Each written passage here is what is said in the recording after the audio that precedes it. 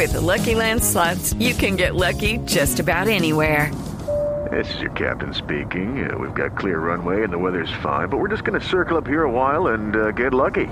No, nothing like that. It's just these cash prizes add up quick. So I suggest you sit back, keep your tray table upright, and start getting lucky. Play for free at LuckyLandSlots.com. Are you feeling lucky? No purchase necessary. Void where prohibited by law. 18 plus terms and conditions apply. See website for details. Esteban, ¿qué personaje está en la luna? Oiga, le tengo un personaje en la luna que se encuentra en los Estados Unidos, cerca relativamente a México, en Albuquerque.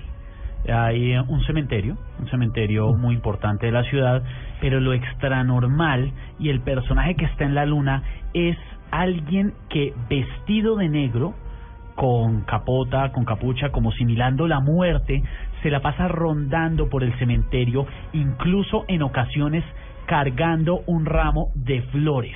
Dicen los que lo han visto que es un hombre misterioso, que está vestido de negro, como la Grim Reaper, como la parca, se le conoce en español. Y este señor que ha estado rondando el cementerio El Rosario, San José del Rosario exactamente, también a veces usa un abrigo negro o vestidos blancos.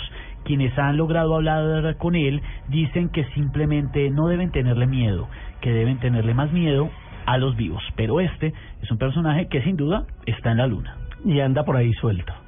Así es. Además, imagínese uno de llegar a un cementerio, los que ya conocen el cementerio y van a visitar a los familiares que tengan o amigos, bueno, ya saben del hombre, pero llegar a uno a un cementerio desconocido y encontrarse a un hombre vestido de la parca, pues complicado. No es tan chévere. Definitivamente hay cosas que es mejor no experimentar en la vida.